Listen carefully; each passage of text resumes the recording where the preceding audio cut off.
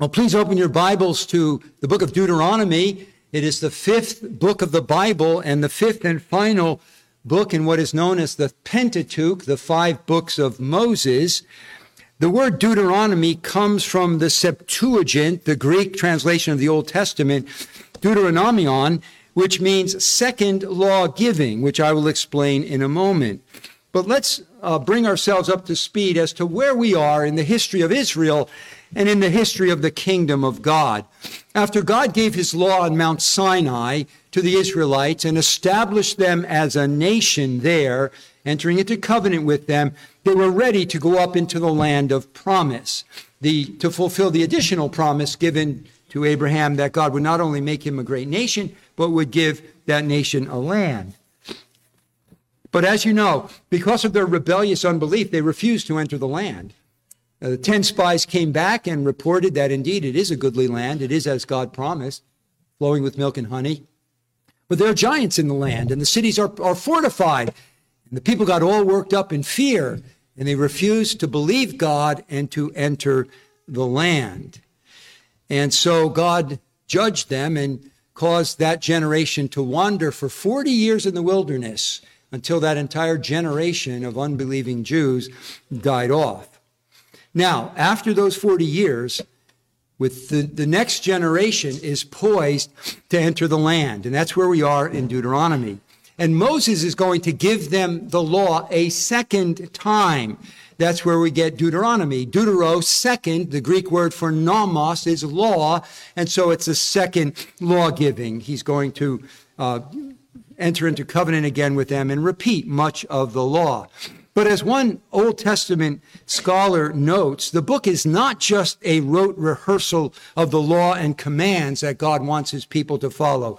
Rather, this man says much of this summary is couched in homiletical or sermonic terms. That is, Moses is not simply explaining what the laws of God are, but he is earnestly enjoining them upon the consciences of his people and urging them to take with utmost seriousness God's call to a holy life. In other words, he's not just rehearsing the law in a rote manner. He's urgent, he's passionate, he's preaching to them, he's pleading with his people to follow these things. Now, the 34th chapter book, how should we summarize it? Something I commend to at least some of you as a practice that I find fun is to take a book of the Bible or a literary unit and cull out the themes of that book, often found by repeated words and phrases, and then weave those various themes into a thematic or summary statement. I find that fun, challenging, and I have one here. But don't worry, we're going to unpack it, okay, because it's an earful. But as I studied the book of Deuteronomy and tried to note the themes that were emerging, I came up with this grand summary statement. As Moses reviews Israel's history and prepares his people to enter the promised land, he gives them motivations for their allegiance to the Lord. Those motivations are the unique kingship of the Lord, the sovereign grace of the Lord in choosing and delivering Israel in the past, and the certain promises of the Lord's blessing in the future. He also gives them exhortations to steadfastly avoid all idolatry, to joyfully reflect, love, fear, serve, worship, and obey the Lord with all their heart and with joy, and teach them to their children, and to believe and act on the promises without fear. He also gives predictions of the inevitable rebellion of Israel and its eventual restoration. Now, you got that? Okay, let's take some time and unpack it. First, let's look at the motivations for Israel's allegiance to the Lord. I find that the book of Deuteronomy gives motivations for Israel to be devoted to Yahweh. And the first one is this: who the Lord is, that he is the only true God. And so we read, and I'll be touching down at certain points, in Deuteronomy 4:35, we read, "To you it was shown that you might know that the Lord, he is God. There is no other besides him." In chapter 5, verse 6, "I am the Lord your God." In chapter 6, verse 4, the Shema, "Hear, O Israel, the Lord is our God, the Lord is one." In chapter 32 and verse 39, he says, there is no God besides me. And over again, God repeats that he is a jealous God. In chapter 5 and verse 9, you shall not worship them or serve them, for I, the Lord your God, am a jealous God, etc. In chapter 6 and verse 15, he reminds them again with these words, for the Lord your God in the midst of you is a jealous God. Otherwise, the anger of the Lord your God will be kindled against you if you turn to idols. And so the first motivation for Israel to be devoted to the Lord is because he is the only God that there is. Maybe you knew this. I didn't know this until last week. But the second largest Hindu temple in the world is in a little town in New Jersey. How many of you knew that? Yeah, I just read recently, heard on a podcast, that the second largest Hindu temple next to Angkor Wat, which is in Cambodia, which I knew from working with Cambodian refugees years ago. It's the second largest Hindu temple in the world. It's roughly 180 acres. It is able to swallow MetLife Stadium, where the New York Giants and Jets play, almost 4 times. And there are 10,000 statues in this temple right over here in, Robbinsville Township, a little east of the capital of Trenton. And I understand that Hindus have upwards of 10,000 gods. Imagine trying to sort that all out and figure out, what does God require of me? Remember Paul in Athens when he walked down the street and he saw all these idols, and then there was one to an unknown God, just in case they missed one. They had an idol for an unknown God. And when he addresses the Athenians, he says, the God you worship in ignorance, that's the God I proclaim to you. He's the living and true God. And so why should Israel be devoted to the Lord? Because he is the only God there is. And he's jealous to be known as the only living and true God. There is no God besides me. That's the first motivation. There's a second motivation. Why should Israel cling to the Lord, be devoted to the Lord? Secondly, because of what the Lord has done for them in the past. Because he has chosen them and delivered them by mighty deliverances. In Deuteronomy 7, we read of the election of Israel in these words, for you are a holy people to the Lord your God. The Lord your God has chosen you to be a people for his own possession out of all the peoples who are on the face of the earth.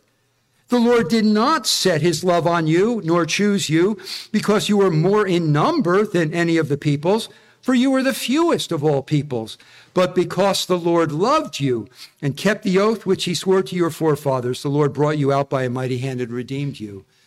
Why did God choose Israel? For nothing in them. We might answer it, he loved them because he loved them, because he loved them ad infinitum, but you will search in vain for anything that drew out God's love toward Israel. It was sovereign grace. A.W. Pink says, the Chaldeans were more ancient than the Israelites. The Egyptians were far wiser. The Canaanites were more numerous, yet they were passed by. God chose Israel for no good in themselves. That's a reason they should be devoted to him. His sovereign grace in making them his special people, giving them his law, giving them to have an intimate relationship with him that no other nation was to have. But not only that, but his mighty deliverances of them were a reason to be devoted to him. In chapter 7, chapter 7. No, I read that already. Because of what God has done in delivering them out of Egypt, one of the words that is repeated over and over again is the word remember. And Egypt, or the Egyptians, are mentioned 50 times. Listen to some of the reminders God is giving to the Israelites through Moses. Chapter 5, verse 15, remember that you were a slave in the land of Egypt. Chapter 7, 7-19, remember what the Lord your God did to Pharaoh. Chapter 8, verse 2, you shall remember all the way which the Lord your God has led you in the wilderness. Chapter 11 and verse 4, and what he did to Egypt's army, to its horses and its chariots, when he made the water of the Red Sea to engulf them. Chapter 15, verse 15, you shall remember that you were a slave in the land of Egypt, and the Lord your God redeemed you. Chapter 16, verse 3, so that you may remember all the days of your life, the day when you came out of the land of Egypt. Chapter 29, 2 and 3, you have seen all that the Lord did before your eyes in the land of Egypt to Pharaoh. Chapter 32, verse 7 in the Song of Moses, remember the days of old, consider the years of all generations. Why should they be devoted to the Lord? Not only because God has sovereignly chosen them, because they need to remember that with a mighty hand, he brought them out of the slavery and bondage of Egypt into freedom. But not only that, but they are reminded that time and time again, when they rebelled against him, God was merciful to them. Didn't we read that in the book of Numbers? Over and over again, they grumble, they complain, they rebel. And if it weren't for the intercessory prayers of Moses, God would have destroyed them time and time again. And yet God was merciful. That's something else God wants them to be aware of. And so in chapter 9, verse 6, know then, it is not because of your righteousness that the Lord your God is giving you this good land to possess, for you are a stubborn people. Remember, do not forget how you provoked the Lord your God to wrath in the wilderness from the day that you left the land of Egypt until you arrived at this place. You have been rebellious against the Lord. Even at Horeb, you provoked the Lord to wrath, and the Lord was so angry with you that he would have destroyed you. And then he says in verse 16, and I saw that you indeed had sinned against the Lord your God. You had made for yourselves a molten calf. You had turned aside quickly from the way which the Lord had commanded you. In verse 19, for I was afraid of the anger and hot displeasure with which the Lord was wrathful against you in order to destroy you. But the Lord listened to me this time also. And he rehearses how they had rebelled again and again. And he had interceded again and again. And in God's mercy, they were spared. And so why are they to be devoted to the Lord? Not only because he is the only living and true God, but because of what he has done for them in the past. He has chosen them in sovereign grace to be his special people, his treasured people. He delivered them with a mighty hand out of Egypt. And time and again, he spared them in mercy when they deserved to be destroyed. But here's a third motivation as to why Israel was to be devoted to the Lord, not only for who he is, not only for what he has done in the past, but for what he promises to do in the future. Listen to these phrases, and I repeat them because you need to see that this is a repeated theme. If I just said it once, you wouldn't get that. This is a repeated theme. Chapter 1, verse 8. Possess the land which the Lord swore to give to your fathers. Chapter 5, 3 occasions. That it may go well with you on the land, that it may be well with them and with their sons forever, so that you may live, and that it may be well with you, and that you may prolong your days in the land which you possess.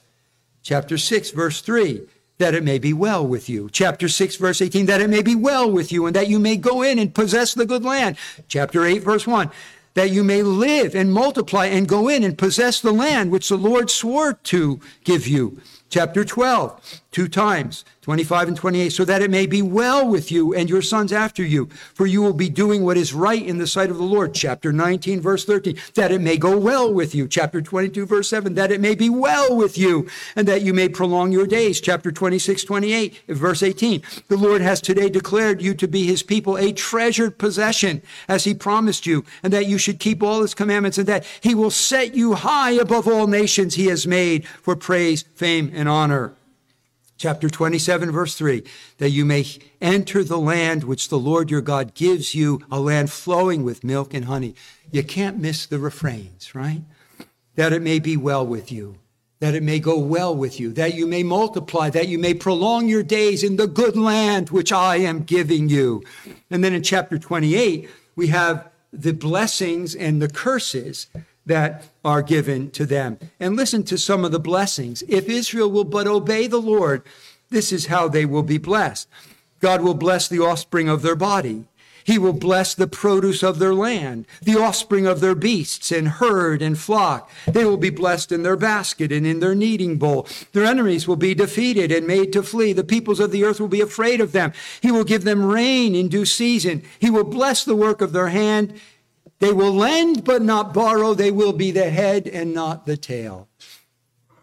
Do you see why Israel is obliged to be devoted to the Lord? because of who he is. He is the only living and true God. Because of what he's already done for you. He's chosen you. He's redeemed you out of Egypt, and he continues to show you mercy. And because of what he has promised to do. He has goodwill for you. He wants you to prosper. He wants it to go well for you. Well, these are the motivations to Israel. But the motivations undergird the exhortations. They are the foundation to Israel's responsibilities. But with these motivations in view, what are the responsibilities that are given to Israel? And you'll find that the exhortations are founded upon the motivations. And so here they are. Their first exhortation is to steadfastly avoid all forms of idolatry. If there is only one true God, and he is their God, Yahweh, and he's jealous to be known as the one true God, then Israel's responsibility is to steadfastly avoid all forms of allegiance to any other God. They must be diligent and vigilant to avoid idolatry. And so we read things like this, chapter 7, beginning of verse 2. And when the Lord your God delivers them, the Canaanite nations, before you, and you defeat them, then you shall utterly destroy them. You shall make no covenant with them and show no favor to them. Furthermore, you shall not intermarry with them. You shall not give your daughters to their sons, nor shall you take their daughters for your sons. For they will turn your sons away from following me to serve other gods.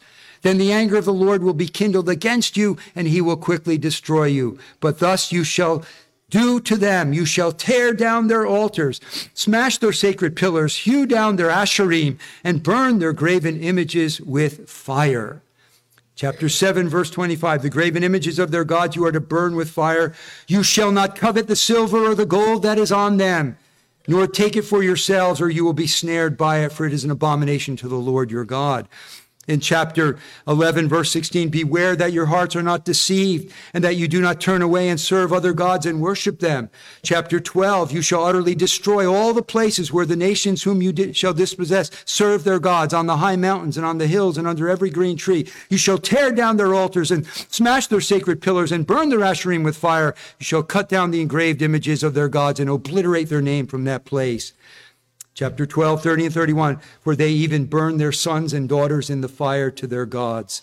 And in chapter 13, he says, if anyone tries to turn you away from the true God and get you to serve other gods, even if he is your son, your daughter, your mother, your father, the wife that you love, they are to be killed, and you're to be the first one to put them to death if they try to turn you away from the living God.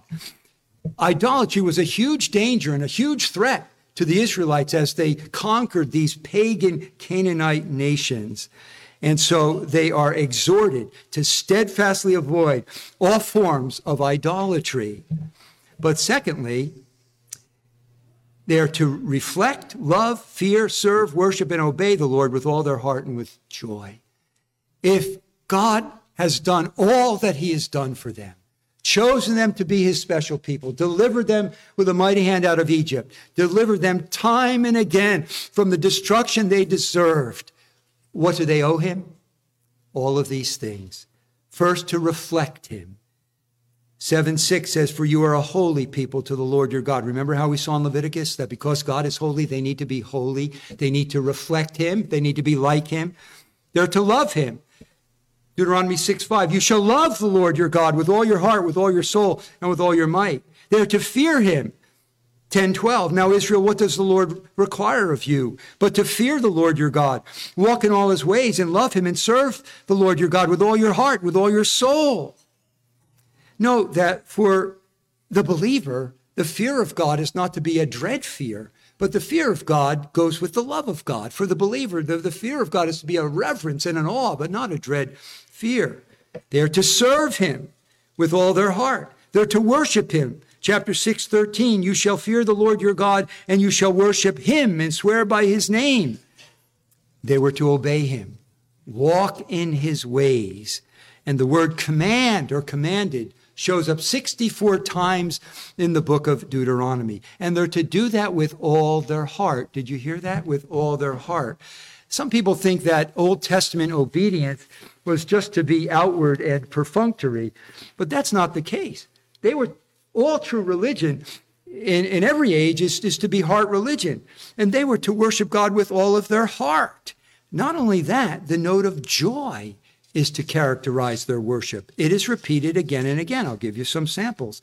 In chapter 12 and verse 7, there also you and your household shall eat before the Lord your God and rejoice in all your undertakings in which the Lord your God has blessed you. Chapter 12, verse 12, and you shall rejoice before the Lord your God. Chapter 12, verse 18, but you shall eat them before the Lord your God in the place which the Lord your God will choose, you and your daughter, and it says, and you shall rejoice before the Lord your God in all your undertakings. And just one more sample in chapter 14 and verse 26. He says, you shall eat in the presence of the Lord your God and rejoice. Joy was to characterize their worship. It wasn't to be perfunctory and external. It was to be with all their heart, and it was to be with joy. And so, these are the commands. These are the exhortations given. Because God is the only God, they are to avoid idolatry. Because of all that God has done for them, they are to love him and serve him and worship him and obey him. And of course, because it is the second giving of the law, there are a lot of commands. And I'm not going to rehearse all of them, but there's a lot of repetition of the law in Deuteronomy. It's the second law. And so in chapter 5, there's a repetition of the 10 commandments given in Exodus 20. In chapter 12, there are laws about offerings. Chapter 13, how to deal with idolaters and those who would lead you away from the Lord. Chapter 14 has to do with clean and unclean animals. Chapter 15 talks about the sabbatic year. Every seventh year, the land was to rest, debts were to be remitted. Chapter 16, the 3 annual feasts that all the males of Israel were to attend. Chapter 17 has much to say about justice in the land.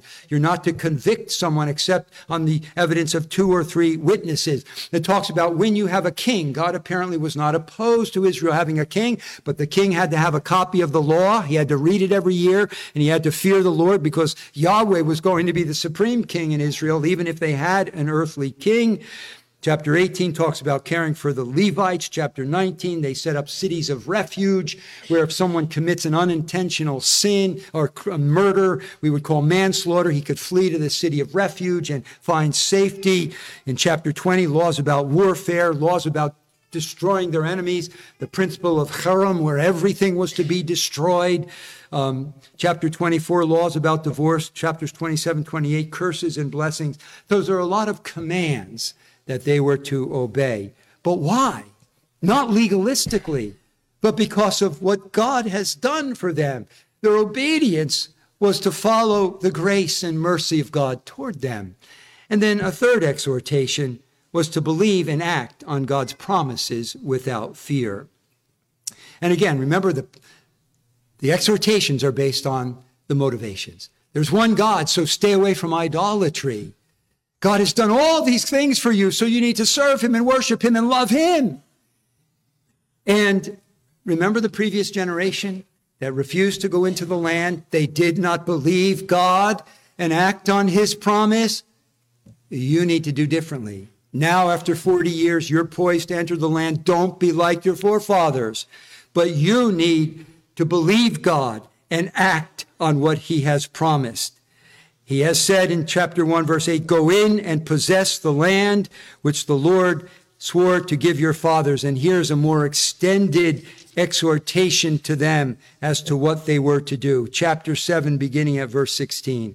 You shall consume all the peoples whom the Lord your God will deliver to you. Your eyes shall not pity them, nor shall you serve their gods, for that would be a snare to you. If you should say in your heart, these nations are greater than I, how can I dispossess them? See, that's what the previous generation said, right? The cities are fortified. They're giants. We can't do this. And he's saying now to this new generation, if you say, these nations are greater than I, how can I dispossess them? You shall not be afraid of them. You shall well remember what the Lord your God did to Pharaoh and to all Egypt, the great trials which your eyes saw, and the signs and the wonders and the mighty hand and the outstretched arm by which the Lord your God brought you out. So shall the Lord your God do to all the peoples of whom you are afraid. Moreover, the Lord your God will send the hornet against them until those who are left and hide themselves from you perish. You shall not dread them, for the Lord your God is in your midst, a great and awesome God. The Lord your God will clear away these nations before you little by little. You will not be able to put an end to them quickly, for the wild beasts would grow too numerous for you. But the Lord your God will deliver them before you and will throw them into great confusion until they are destroyed. And so, they are to believe God and act on that belief. So, do you see where the exhortations are based on the motivations? There's only one God. And so you better worship him alone and eschew idolatry. Look at all that God has done for you in the past. His great mercy in choosing you and delivering you. As a result of that, you need to love him and fear him and worship him and walk in his ways, obey him. And look at what God has promised you. He's promised this land. He's promised to be with you. He's promised, like he destroyed Pharaoh, he's going to take care of those Canaanite nations. Now you need to believe him and act on that belief and go in and take the land. And so we have in Deuteronomy motivations, we have exhortations, and then there are also predictions concerning Israel. And one of the predictions is the inevitable rebellion and failure of Israel. And this is rather astounding. It's one of the proofs that the Bible is the Word of God. God knows the end from the beginning. He knows the future because he has ordained it. And in chapter 28, there are both blessings and curses. 6 leaders from 6 of the tribes were to get up on Mount Gerizim and pronounce the blessings, and 6 leaders of the other 6 tribes were to get on Mount Ebal and kind of in an antiphonal way announce the curses. We've rehearsed the blessings. If you obey me, I will bless you in all these ways. But it's interesting that the blessings occupy 14 verses in chapter 28. The curses occupy more than 50. And listen to the curses that are threatened to Israel if they do not obey the Lord. They're horrible.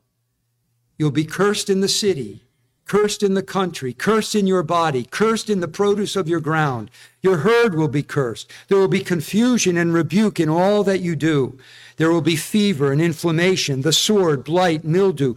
The heaven above will be bronze and the earth will be iron. In other words, there won't be any rain and the ground will be like dust. You will be defeated before your enemies. There will be terror. I'm going to put boils upon you like I did with the Egyptians. There will be tumors and scab and itch beyond healing. There will be madness and blindness. You will build houses and not live in them. You will plant vineyards and not eat the fruit. Foreigners will eat the produce of your land. You will be taken captive to a foreign nation. You will serve other gods of wood and stone. And perhaps the worst, in chapter 28, verse 53, then you shall eat the offspring of your body, your own body, the flesh of your sons and of your daughters during the siege and the distress by which your enemy will oppress you. You say, when did that ever happen? When we studied Mark 13, the Olivet Discourse, Josephus, the Jewish historian, reports that's exactly what happened in the siege of Jerusalem in 70 A.D. Why? Why will these things come upon them? Chapter 28, verse 47 says, because you did not serve the Lord your God with joy and glad heart for the abundance of all things. What a horrible prospect are these curses. But what a faithful warning for God to give the Israelites that if you disobey me, these horrible things will come upon you. But here's the reality. Despite the promises of blessing, and despite the threat of these horrible curses that Moses predicts, he is told that these curses will indeed come upon them because he predicts that Israel will indeed rebel and fail. In chapter 29, the covenant is renewed with Israel. And as I read at the outset of our worship service, we're told in chapter 29, 2-4, And Moses summoned all Israel and said to them, you have seen all that the Lord did before your eyes in the land of Egypt to Pharaoh and all his servants and all his land. The great trials which your eyes have seen, those great signs and wonders. Yet to this day the Lord has not given you a heart to know, nor eyes to see, nor ears to hear. And then, as Moses is being prepared to die and commission Joshua, listen to these words, predicting the failure and rebellion of Israel. Chapter 31, beginning at verse 14. Then the Lord said to Moses, behold, the time for you to die is near. Call Joshua and present yourselves at the tent of meeting, that I may commission him. So Moses and Joshua went and presented themselves at the tent of meeting. The Lord appeared in the tent in a pillar of cloud, and the pillar of cloud stood at the doorway of the tent. The Lord said to Moses, behold, you're about to die, or rather lie down with your fathers, and this people will arise and play the harlot with strange gods of the land, into the midst of which they are going, and will forsake me and break my covenant which I have made with them. Let me see how much I want to read here. Then my anger will be kindled against them in that day, and I will forsake them and hide my face from them, and they will be consumed, and many evils and troubles will come upon them, so that they will say in that day, is it not because our God is not among us that these evils have come upon us? But I will surely hide my face in that day because of all the evils they will do, for they will turn to other gods. Isn't it amazing that despite the promise of blessing, despite the warnings of these horrific curses, Moses predicts, under the inspiration of God and the Holy Spirit, that Israel will indeed rebel and forsake the Lord. And then God gives Moses a song. Chapter 32 is the Song of Moses. And as the theologian Thomas Schreiner says, this song is a witness against Israel, because in that Song of Moses, he rehearses the signal mercies that God has given to Israel, but also a prediction of Israel's apostasy. He uses phrases like this: they forsook God, scorned the rock of his salvation, made him jealous with strange gods, sacrificed to demons, forgot the God who gave them birth, and then the way of God will bring the curses upon them. So he predicts their eventual failure. But good news, that's not the final word, because he also predicts the eventual restoration of Israel. In that Song of Moses, in which he pronounces that they're going to rebel, the curses are going to come upon them, there are also these notes of hope and restoration. 32:36, for the Lord will vindicate his people and will have compassion on his servants when he sees that their strength is gone and there is none remaining bond or free.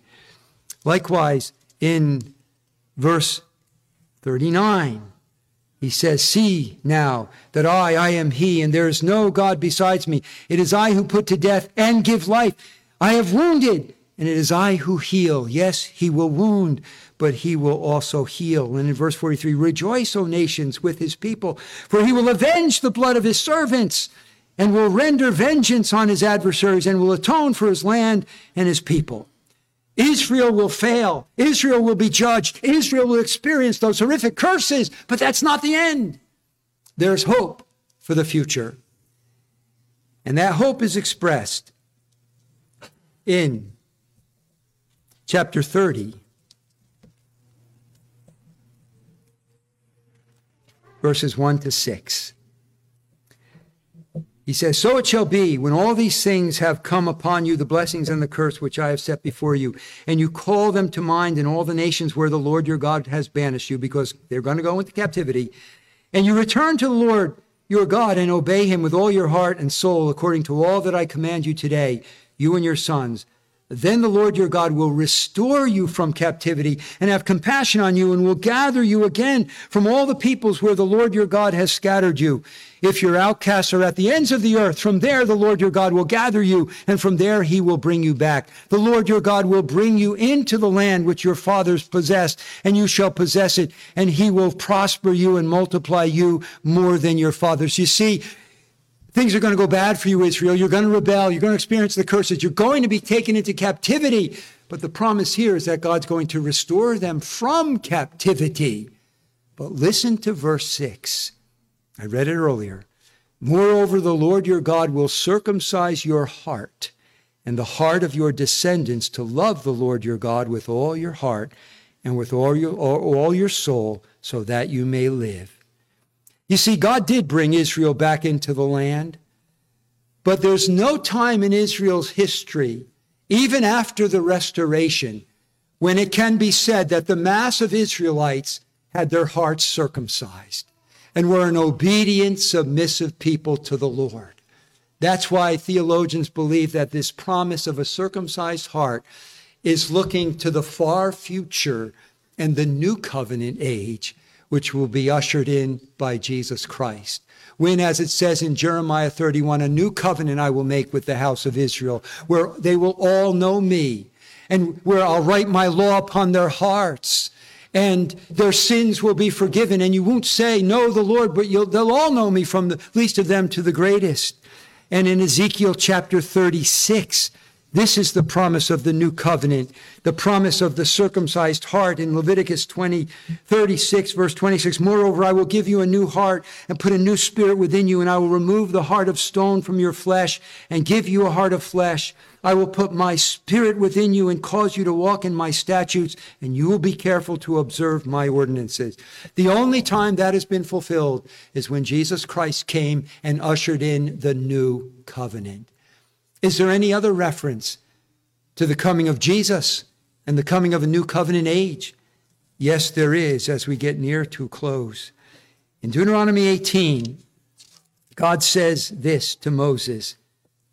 In Deuteronomy 18 and verse 15, the Lord your God will raise up for you a prophet like me from among you, from among your countrymen. You shall listen to him. And in verse 18, I will raise up a prophet from among your countrymen like you, and I will put my words in his mouth, and he shall speak to them all that I command him. It shall come about that whoever will not listen to my words, which he shall speak in my name, I myself will require it of him. Moses, the Lord someday is going to raise up a prophet like you, and people will need to listen to him. Who was that prophet?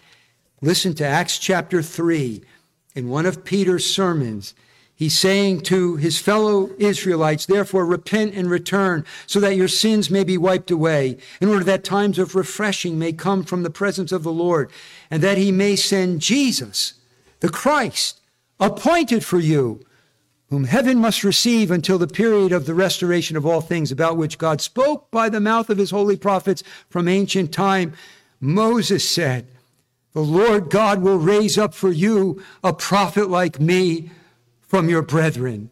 To him you shall give heed in everything he says to you. Who was that prophet that would be raised up like Moses?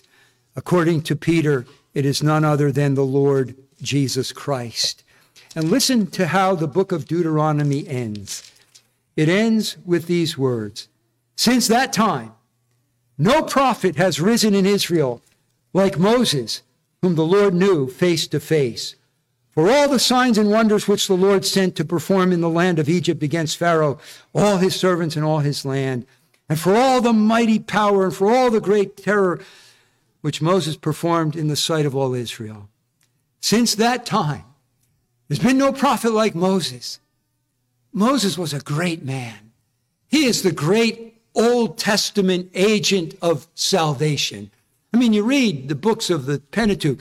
Everything is commanded through Moses. Moses, Moses. Do according to the Lord's command through Moses, Moses, Moses. Moses is the one working those miracles by the power of God. Moses was a great man, a great servant of God, mightily used of God.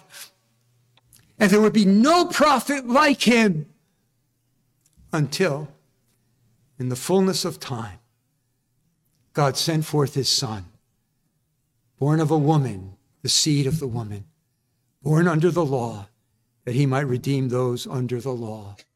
One greater than Moses, the Lord Jesus Christ. That's where Jesus is in the book of Deuteronomy. Now, before we close, I do want to bring it home to us as new covenant believers. This is Old Testament, Old Covenant, a covenant made with a people that they broke. They broke. the covenant. But what does God say in Jeremiah 31? This is the covenant I will make with the house of Israel after those days, not like the covenant I made, which they broke. There's a great difference between the old covenant and the new covenant. The old covenant was breakable. The new covenant is unbreakable. And let me reiterate that little poem by Ernie Reisinger. Run and work the law demands, but gives me neither feet nor hands. A sweeter sound the gospel brings. It bids me fly and gives me wings. Isn't that beautiful? The law could not give the power to obey. Under the new covenant, we're not only given the law of God, the word of God, we're given the power by the indwelling Spirit to walk in his statutes and to obey him. He's at work in us to will and to work for his good pleasure. Great difference between the old covenant and the new covenant. You can't break the new covenant. But I want to draw some parallels in closing, because there are some parallels between what we saw Moses tell Israel and what the Lord tells us. And let me close with those parallels. What were the motivations for Israel to be devoted to God? One was because he's the only living and true God. Isn't that our motivation as well? Aren't you thankful you don't have to navigate among 10,000 gods and figure out what does he require of me? Remember the interchange that Peter had with Jesus when a large number of Jesus' disciples walked no longer with him in John 6. And Jesus turned to Peter and said, will you also go away? Remember Peter's words? He got it right that time. Lord, to whom shall we go? You alone have the words of eternal life, and we have come to believe and know that you are the Holy One of God. We have the same motivation to worship God because he's the only God. He's the only living and true God, the God of the Bible. Was Israel to be motivated by all that God had done for them in choosing them, in delivering them from Egypt, in showing them mercy time and again in the face of their sins? Well, isn't that our motivation? What has God done for you? Christian, he's chosen you. And I don't need to tell you, it's not because of anything he saw in you, right? He loved you because he loved you, because he loved you, because he loved you ad infinitum. There's nothing in you that drew forth his love or me. Sovereign grace has saved you. And he's delivered you out of a greater slavery than Egypt. He's delivered you from the bondage of sin. Yeah, you still sin, but you're not a slave to sin anymore. You can conquer it and rise above it. He's delivered you from the kingdom of darkness and brought you into the kingdom of his beloved Son. He's delivered you from that society called the world, people who don't know God and are slated for hell. And he's translated you into his kingdom and the church, the community destined for heaven. And what has he promised? Were they motivated by what God had promised? I want to do you good, that it may be well with you in the land. I want to give you a goodly land flowing with milk and honey. That should have motivated the Israelites. Well, he's made promises to us, and that should motivate us. I go to prepare a place for you, that where I am, there you may be also. And I love some of my favorite words of Jesus. If it were not so, I would have told you. I love those words. I've shared them with people on their deathbed, because there's words I want to hear. I go to prepare a place for you. If it weren't so, I would have told you. What a promise.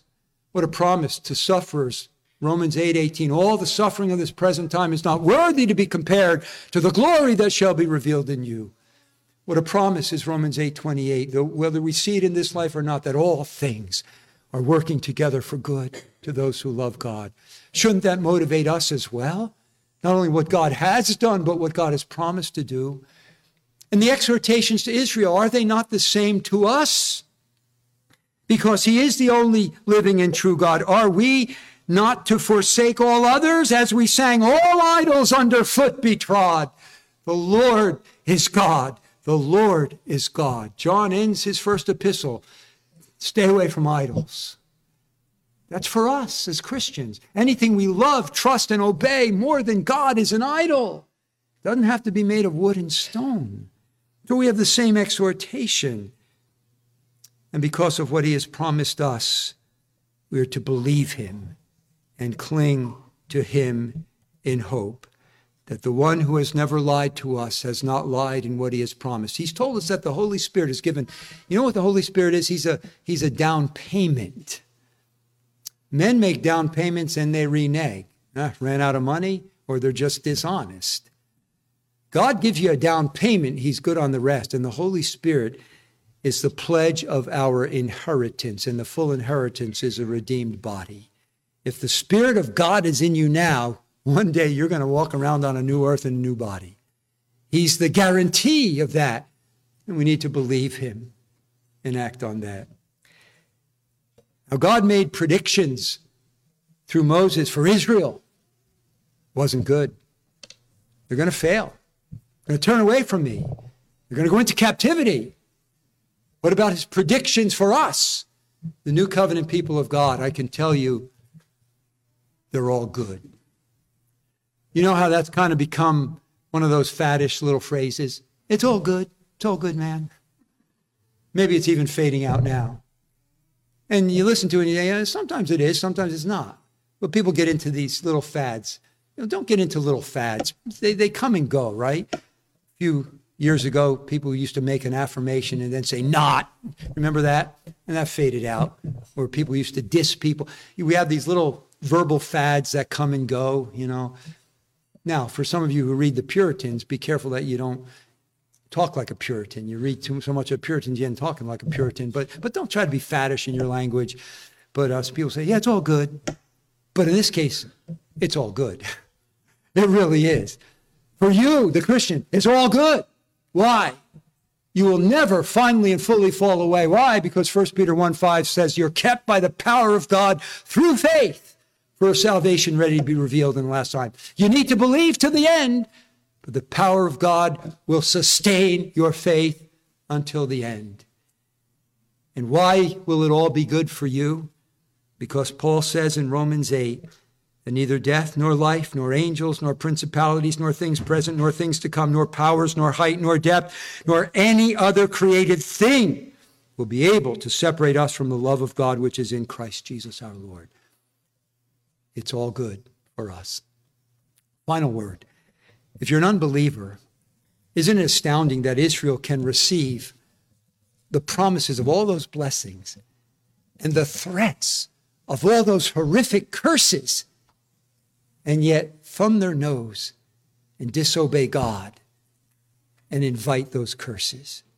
Such is the blindness of the unbelieving heart. If you're not a believer in Jesus, don't be like the Israelites.